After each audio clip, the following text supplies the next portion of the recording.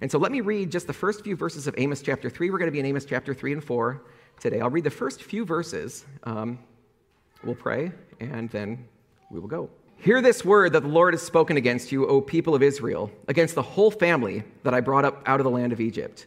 You only have I known of all the families of the earth. Therefore, I will punish you for all your iniquities. Do two walk together unless they've agreed to meet? Does a lion roar in the forest when he has no prey? Does a young lion cry out from his den if he's taken nothing? Does a bird fall into a snare on the earth where there's no trap for it? Does a snare spring up out of the ground when it's taken nothing? Is a trumpet blown in a city and the people are not afraid? Does disaster come to a city unless the Lord has done it? Let's pray. Father, as we earnestly desire to hear your voice in your word, help us to understand. Help us to understand your heart toward your people. Help us to understand our hearts toward you and where we need to repent, where we need to change our lives, where we need to turn towards you. Would you make that apparent to each one of us? Where we need to encourage one another, would you help bring that to mind?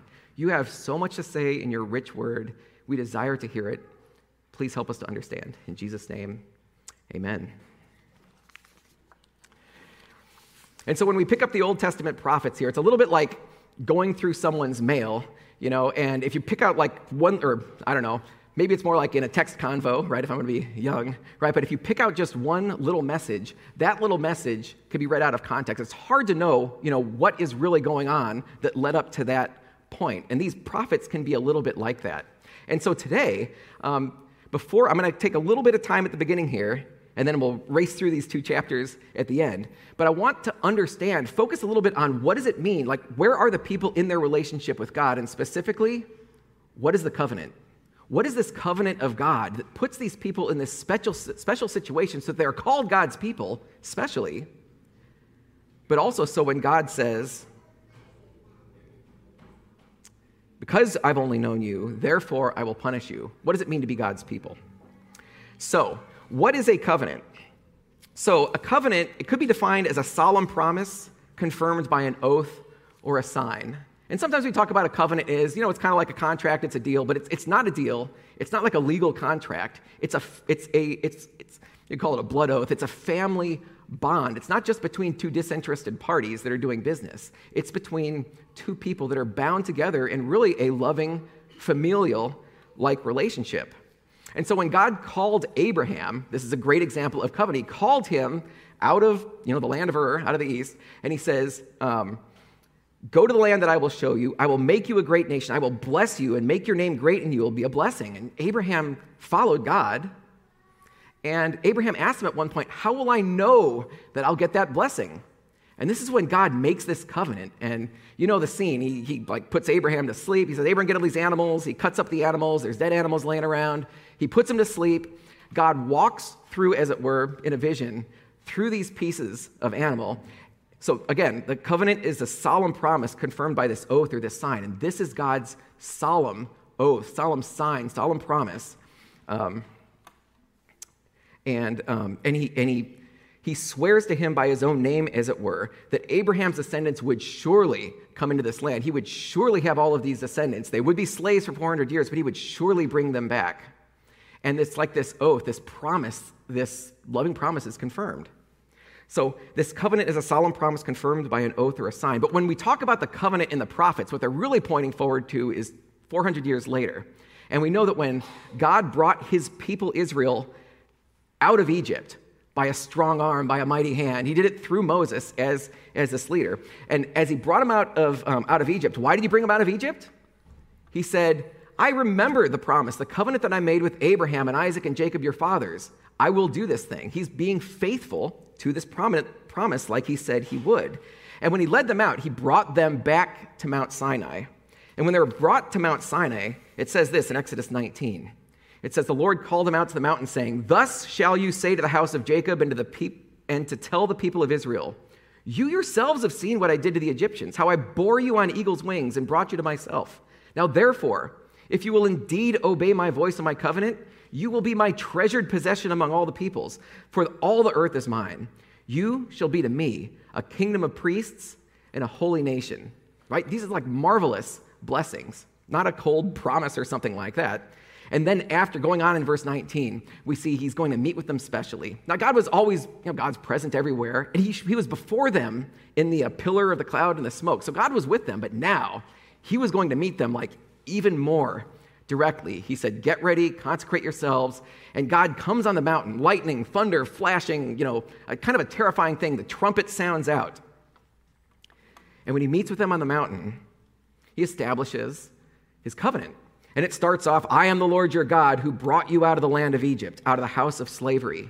Look at what he's done. You shall have no other gods before me. You shall not make for yourself a carved image, and so on. It goes through the 10 Commandments. And it follows with a few chapters of, as my people, this is my instruction. This is my law. He says later on in Deuteronomy, do this and live, right? Choose, I've got this before you. I will bless you. I will give you what you need. I will run the people out of the land. Everything is yours. Choose life today. So don't think of God's law as like this city ordinance. It's like, well, as long as I, keep my grass cut and my cars out of the street and I keep my nose clean, I guess I won't get in trouble. It's not that at all. Think of God's law more as, this is God's mind.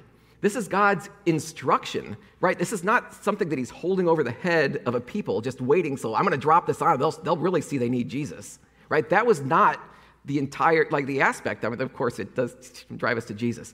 But this is my mind. This is how I designed you to live. Abraham didn't have all of this direct instruction, and now I'm pulling back the curtain just a little bit more. Follow me. And then, of course, he goes on, but part of the covenant is not just, I will bless you, bless you, bless you, bless you, but it's, you be holy as I am holy. And along with these great blessings are great threats of disobedience. God has proven himself faithful. Did God grant Abraham descendants? Yes. Did God bring the people out of bondage after 400 years? Yes.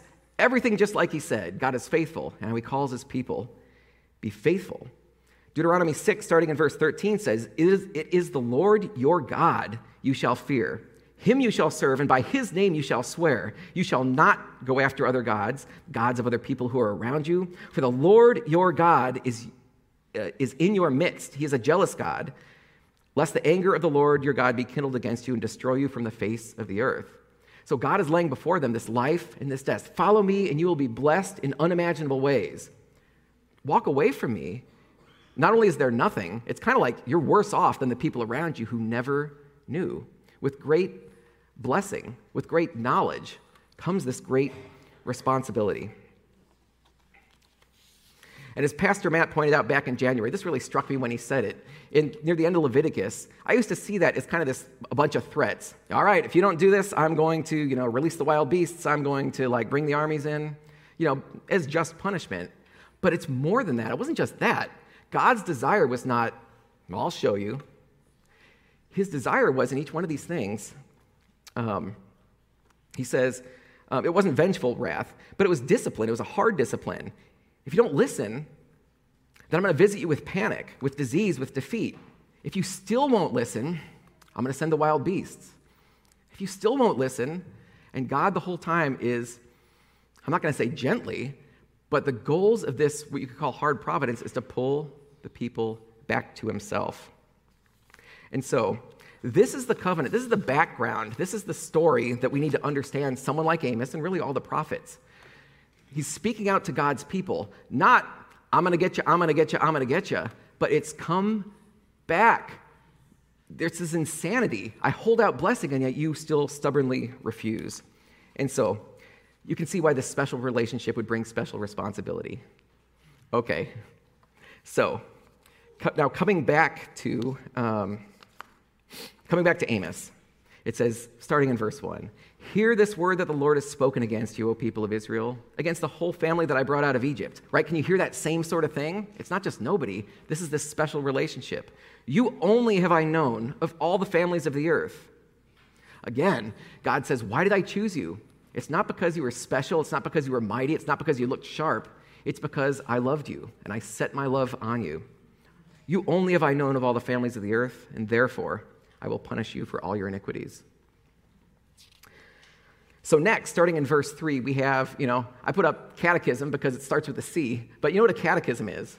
Catechism is like a teaching device. It's like questions and answers, right? And it's a good way to teach kids anything, and famously Christians have used this for teaching the faith. But we might call this a consequences catechism, because these questions that are coming up are going to make this point that God doesn't do anything for no reason, right? And that as the judgment is being warned against, and as the judgment will fall, this is a direct result of the actions of the people themselves. These are in the form of like rhetorical questions. Rhetorical questions being like questions like we don't expect an answer, right? But when God says, Adam, where are you? After he sinned, this isn't like, I wonder where Adam is, but of course it's like, Adam, what are you doing? What are you thinking?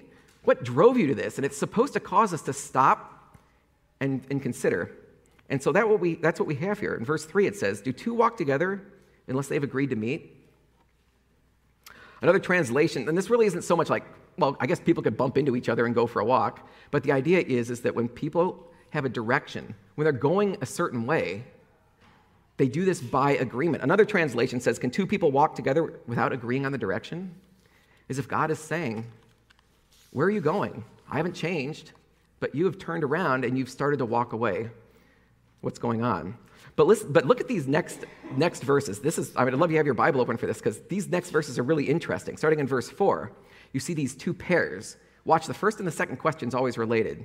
It says, does a lion roar in the forest when he has no prey? And the answer is no, because if a lion roared in the forest when he has no prey, the prey is going to scatter and he's going to get no prey. But when he's about to pounce, I don't know much about lions, but I guess roar, they roar and then pounce, right? I guess it's like, look at me before I get you. I don't know why they would do that. But this is the point. The roar comes when he's about to pounce, when there's danger. The next question is, a young lion cry out from his den if he's taken nothing? The pouncing has happened. He's just kind of standing over his prey at that point, devouring it. Warning, and it's urgent. It's coming. And then judgment. Does a bird fall in a snare on the earth when there's no trap set for it? Well, of course, a bird can't be trapped if there's no snare. So the trap is set. It's the warning. Does a snare spring up from the ground when it's taken nothing? Right? When the bird lands in that trap, boom. So same sort of thing. Consequence follows pretty quickly from the warning. Is a trumpet blown in the city and the people are not afraid? Right? This is war is coming. The watchman on the wall sees, maybe blows the horn But at this point, war is imminent. Does disaster come to a city unless the Lord has done it? Judgment has happened. And incidentally, does disaster come to a city unless the Lord has done it? He's saying, when this comes, don't look at it and saying like, oh, I guess the Assyrians grew pretty strong. Similarly, when natural disaster comes, our first thought shouldn't be, oh man, that stinks, right? Too bad that happened. Better prepare for next time. Our reaction should be, what is the Lord doing? What is going on? And in this particular case, he is assuring, I'll read the next couple of verses. The Lord God does nothing without revealing his secret to his servants, the prophets. The lion has roared.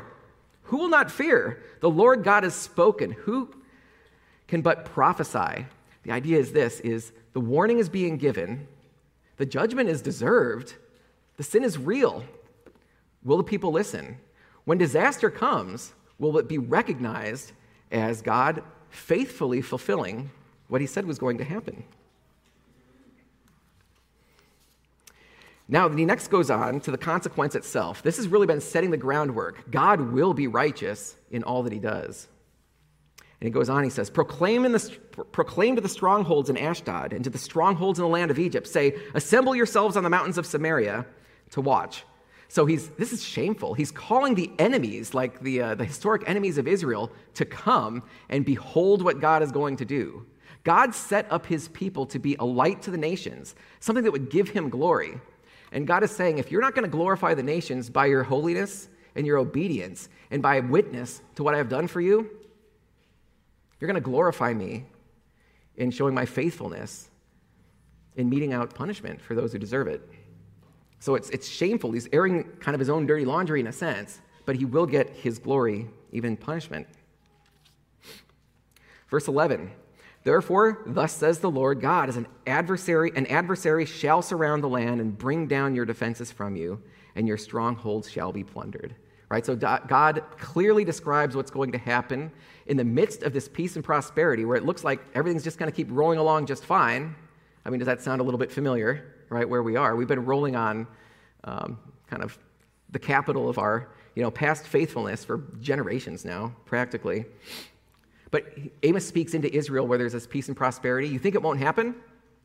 But in a generation, it's all going to come crumbling down. And for time, I am going to skip the rest of chapter 3, but you got the idea. Now, chapter 4 is almost like it starts off the same way, hear this word. So it's almost like a new sermon, but the themes are pretty similar, which is why I'm sure Matt asked me to take both chapters. It says this, hear this word, you cows of Bashan, who are on the mountain of Samaria, who oppress the poor, who crush the needy, who say to your husbands, bring that we may drink. So this is, the oracle goes out first to the women. So when he says cows of Bashan, this is a reference primarily to the women. Not that the women are the ones who are the guilty ones only, but because this is typical of one of the sins of Israel that he is specifically calling out and condemning. And what this is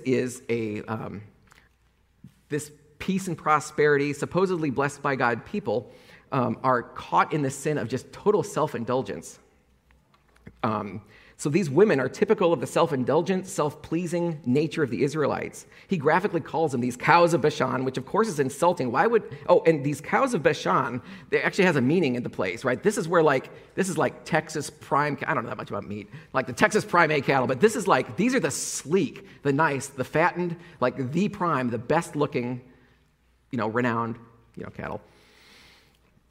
Why does he use such an insulting image? And a commentator puts it like this. He describes a way of life which excludes all personal spiritual dimensions. The women folk are just like so many prime head of cattle, content with a purely animal existence, wanting nothing more. In their kind, they were champions. Bashan was noted for its cattle, but it was a wholly body-centered, flesh and bones contest in which they excelled.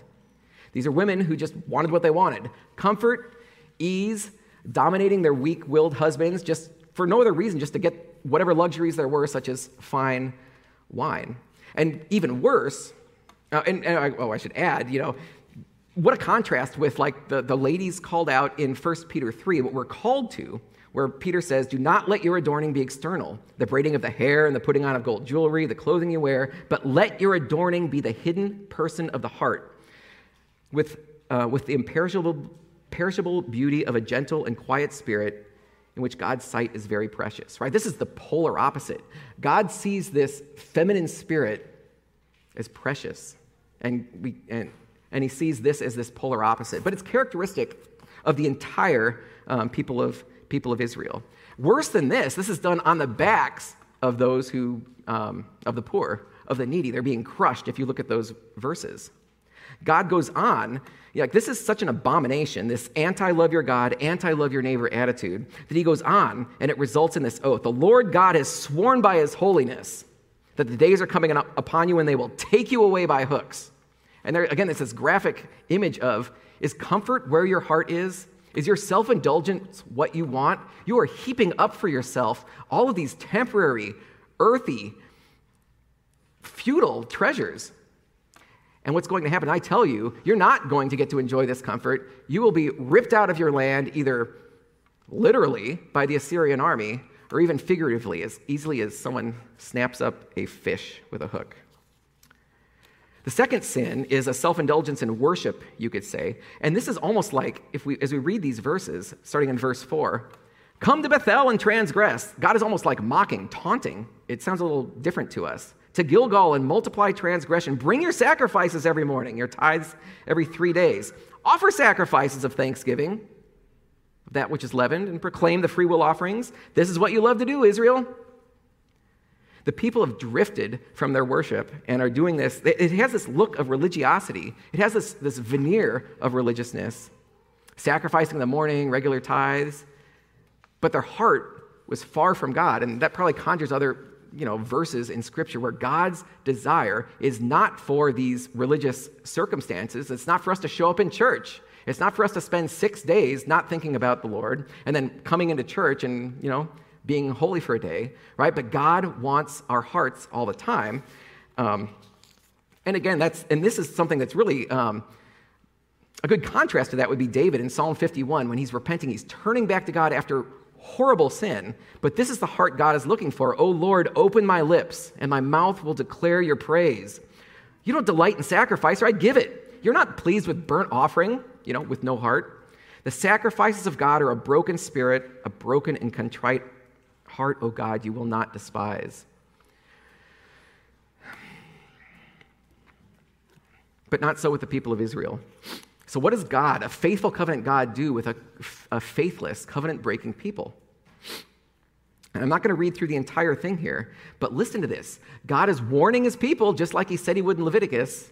He says, "I gave you cleanness of teeth in all your cities," meaning no bread, no gunk in your teeth. "I gave you cleanness of teeth in all your cities, lack of bread in all your places, yet you did not return to me. I withheld the rain from you when there were yet 3 months to the harvest. I would send rain to one city, send no rain to the other city. One field would have grain, and the field on which it did not rain would wither. 2 or 3 cities, they'd wander from one place to another following the rain." It wasn't total annihilation. It was a sign from God. Shake people out of their complacency over history. "I struck you with blight and mildew, so that your fig trees and your olive trees were devoured, and so on, declares the Lord. But you did not return to me." Skipping down to verse 11, "I overthrew some of you, as in battle, and when God overthrew Sodom and Gomorrah, and you were a brand plucked out of the burning, yet you did not return to me."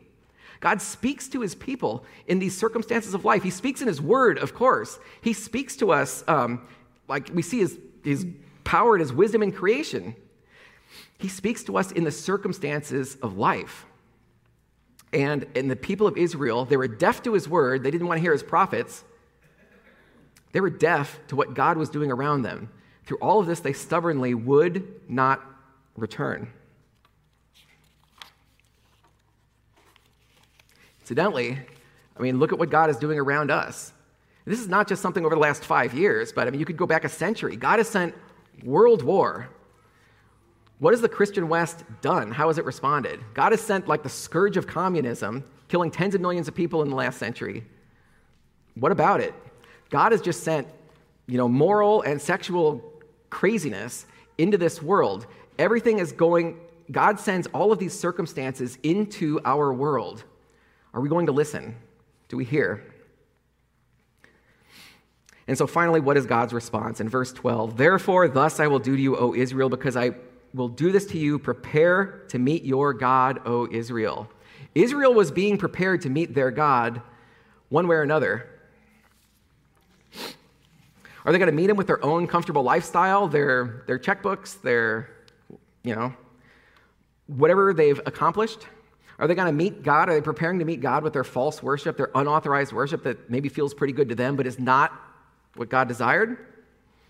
Or will they finally hear the words of the prophet and discern God's message in providential events and understand God's faithfulness? Prepare to meet your God. So is there any grace in this? So we read through these 2 chapters quickly. Is there any grace at all in these 2 chapters? And the answer is yes. And so here's a couple of things. First of all, there's grace in God's character. If you look at the last verse, 11, that's not 11.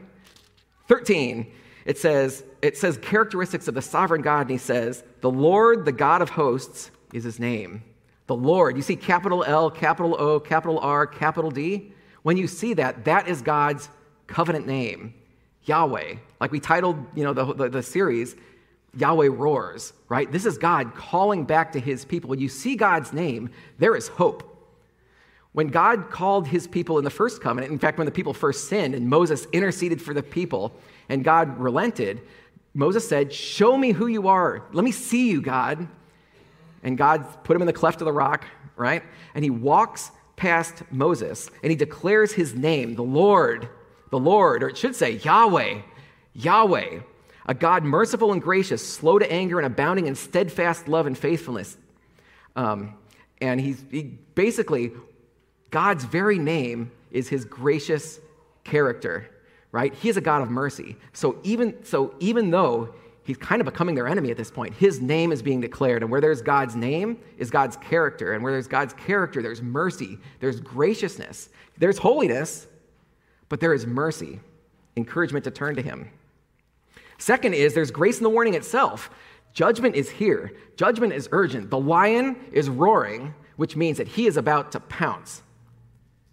But not yet, right? There is a window. There is a time. In their case, it's a generation, which I'm learning goes by like that. There is time. And so the second reason that there is something in there, furthermore, putting these two things together, remember the story of Jonah. Jonah, he goes to the city, and what's his message? Yet 40 days, and the Lord will destroy this city. Is there grace in that? Doesn't sound like it. But what did they do? The king says, let's repent. Who knows? Maybe God will be gracious and spare us, right? There doesn't even have to be that call explicit, like turn to Jesus. You can come to, you hear that and you just cast your hope on God. I don't know what to do. But there is mercy. So here's the application, and we're going to wrap up. The first thing is hear. The whole thing is about God speaking to a stubborn, deaf, sinful people.